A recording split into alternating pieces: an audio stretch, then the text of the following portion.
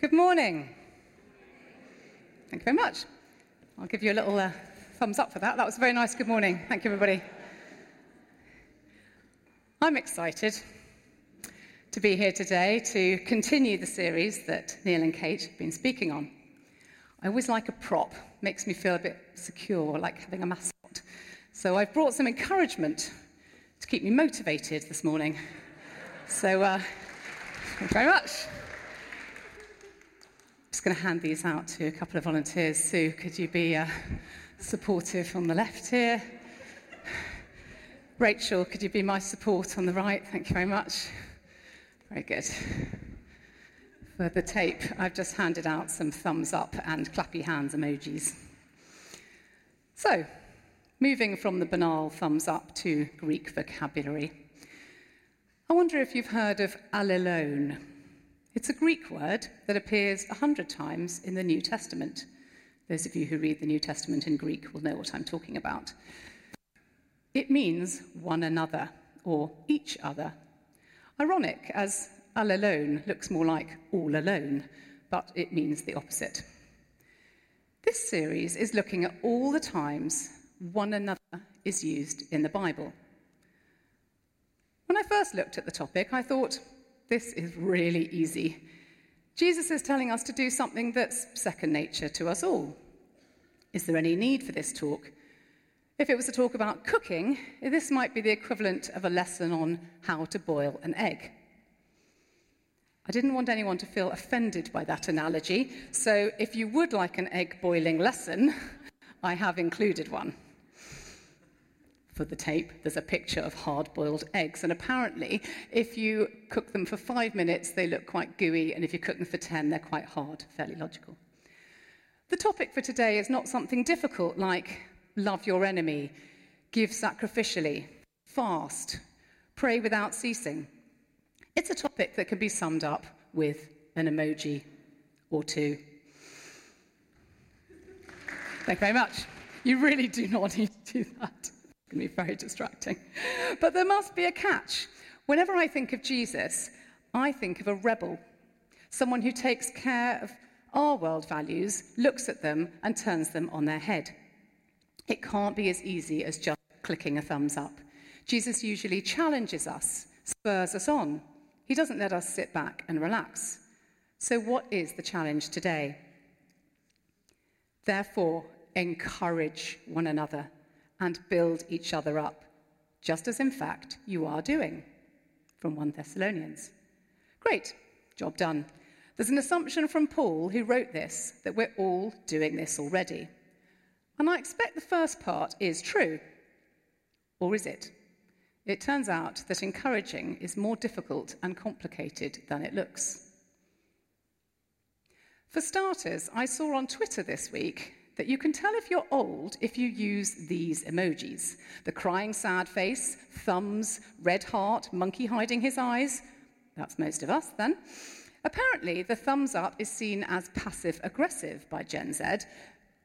Bear that in mind if you're congratulating a teenager on cleaning up their room with a thumbs up. It may be taken the wrong way. There's clearly more to this than we might have thought, and I'd like to unpack some practical ways that we can turn the world's values upside down in the way that Paul suggests and increase our encouragement output. But first, where is our motivation to encourage? Let's go back to the Bible.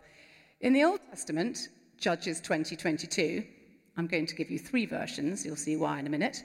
It says, "But the Israelites encouraged one another and again took up their positions where they'd stationed themselves the first day. The men of Israel showed themselves courageous and lined up for battle." New American Standard Version. "The people took courage and again fought the battle." Line, ESV. We hardly need a definition of the word encourage. The Bible translators have done it for us. But if you want one, here it is. When you encourage someone, you give him or her the courage or confidence to do something. By your behavior, you are actually putting courage into someone. I don't think an emoji is going to do that for anyone, is it? This begs the question, what does encouragement really look like? Is it A, saying, "Well done," B, standing alongside someone and helping them. C, watching someone do something and clapping. Or D, is it filling others with courage and standing alongside them? I think we might be heading for D. Thanks for the nods. I can also tell you what it does not look like. Trying to get likes on social media. Let's be honest, that's all about us, not about other people. Is it about getting people to like you just by agreeing with them, even if you say bad things behind their backs? Unlikely, as that's not encouraging, it's just unkind. Encouragement is something we all need to keep us motivated, loved, and feeling confident. It's something that's important for our mental health and our overall health. It was World Mental Health Day last Monday. This is not a new invention for the 2000s. Jesus invented our mental health. He knows exactly what we need to be doing, which is why the Bible is so full of examples of how to encourage one another. This is not new news. As Christians, we've known the importance of it for 2,000 years. Perhaps it's just the rest of the world that's now working it out. But my understanding is that we can do it differently and see different outcomes. Giving encouragement is just as powerful as receiving it. Think back to when you started a new job or tried out a new creative hobby and you didn't get any feedback or encouragement. Can I have a volunteer? Carol. Sorry, emojis, please.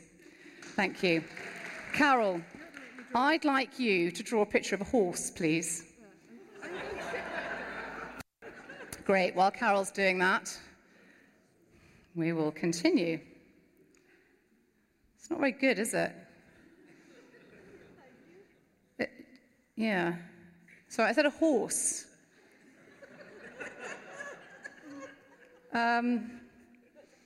It doesn't even look like a cow. Can you just show everybody?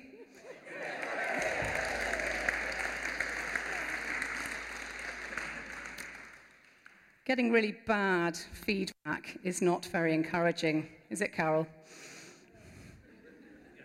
It makes you want to quit. Don't cry. It can feel hard to stick at your goals, and then it can lead to discouragement. Steph, can you look after her? I'm really sorry. But in the church, we're not in the business of discouragement. What I could have said was, wow, Carol, that's so brave of you to come out here and do a drawing in front of all these people. I couldn't do that. Can I introduce you to some other artists in the church? I think you'd enjoy meeting them. We've got a drawing group that meets once a month. Would you like to come along? Thank you, Carol. That was really brave of you to do that. Big round of applause. Thank you very much. Just building her up again, as we're in the habit of doing. So, surprise, surprise, God has given us countless verses, 21, I think, in the Bible to encourage us and teach us the importance of lifting people up. I want to do something now to lift up someone in our congregation. Heather had a special birthday yesterday. So, I thought, why don't we sing to her? Now, I'm definitely not going to sing on this mic. So, Sam, can you lead us?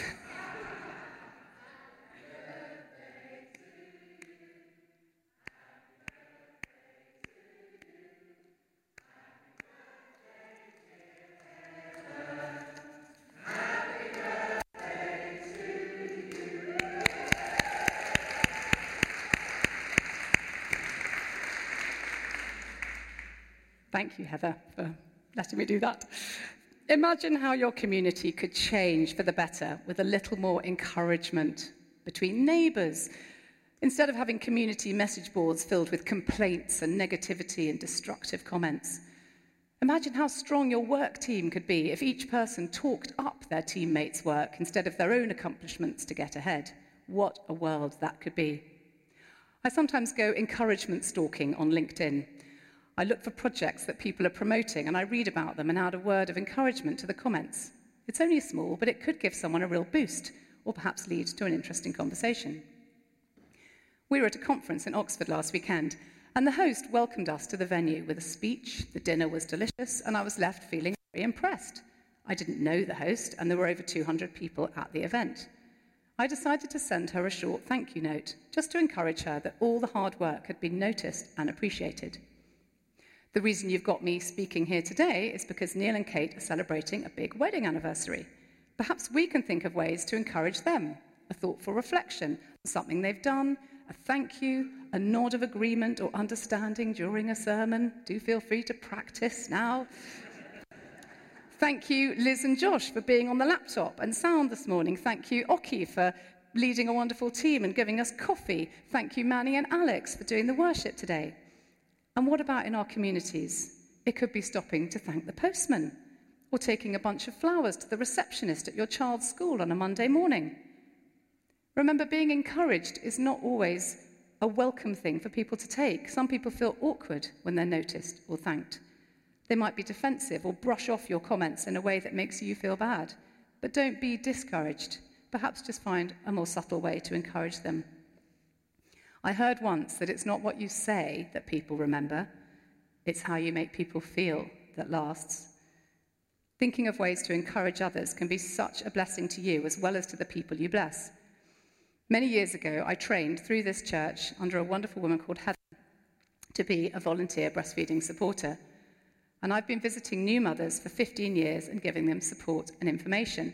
But mostly, I just listen to them. I don't tell them what to do. I'm just there for people, help build them up, give them confidence. It doesn't have to be complicated. You may not know that this past week has been Praying for Prisons Week. Each day there's a Bible verse and a prayer.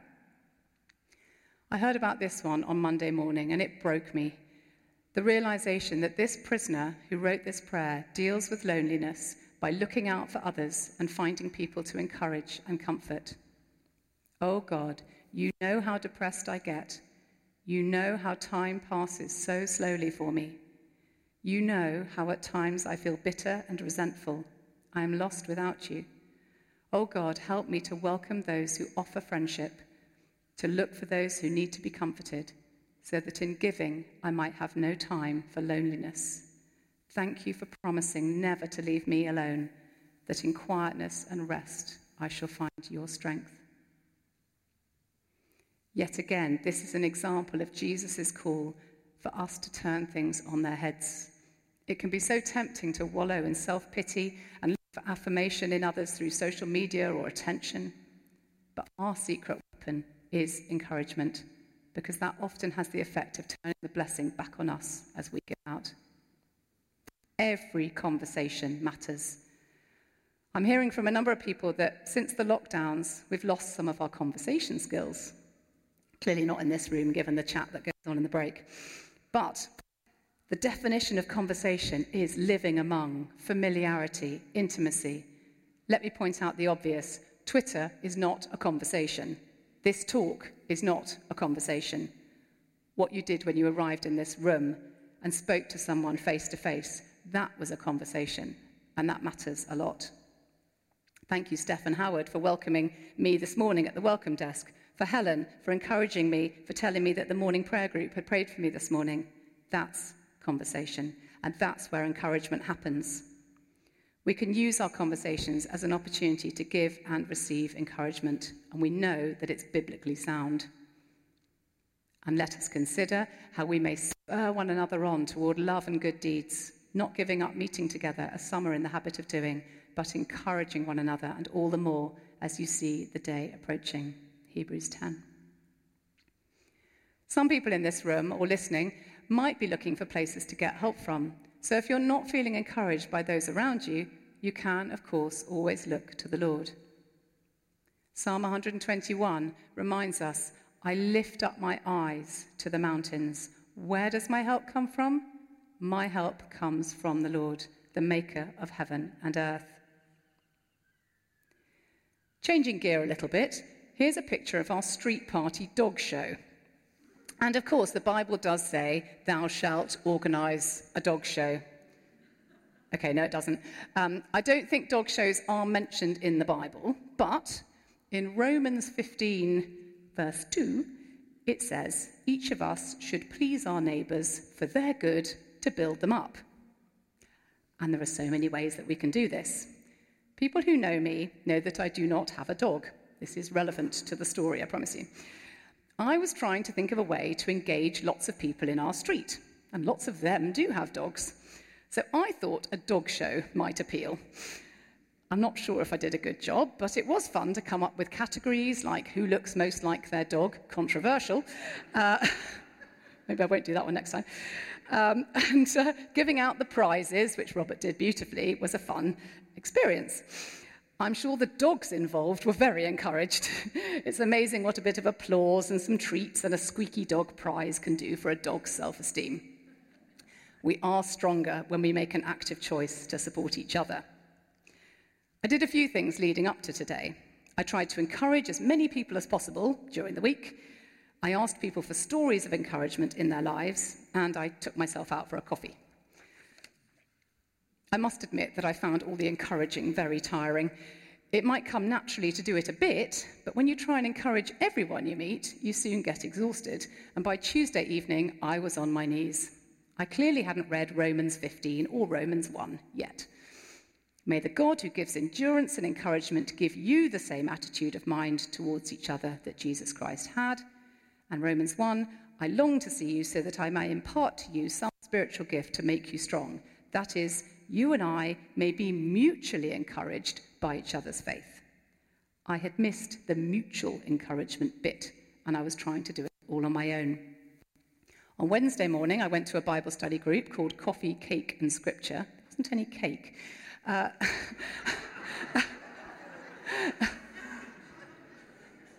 She's on baby room. Oh, no, she's not. She's here. It was at Kim Plummer's house. I knew I was desperate for support, encouragement, and prayer and cake.